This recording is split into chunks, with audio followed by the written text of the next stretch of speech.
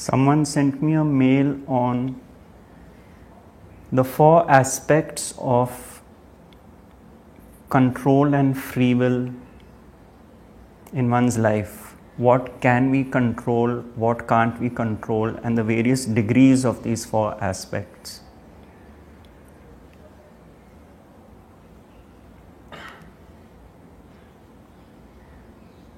But if your own breath is not in your control, which is the foundation of your existence,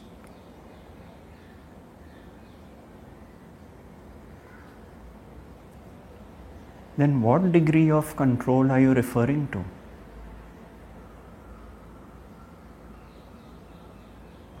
Are you controlling the pumping of your heart?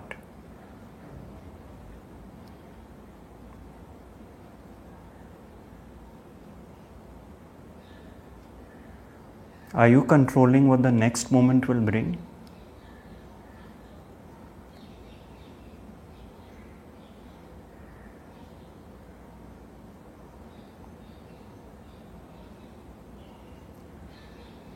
The phone rings.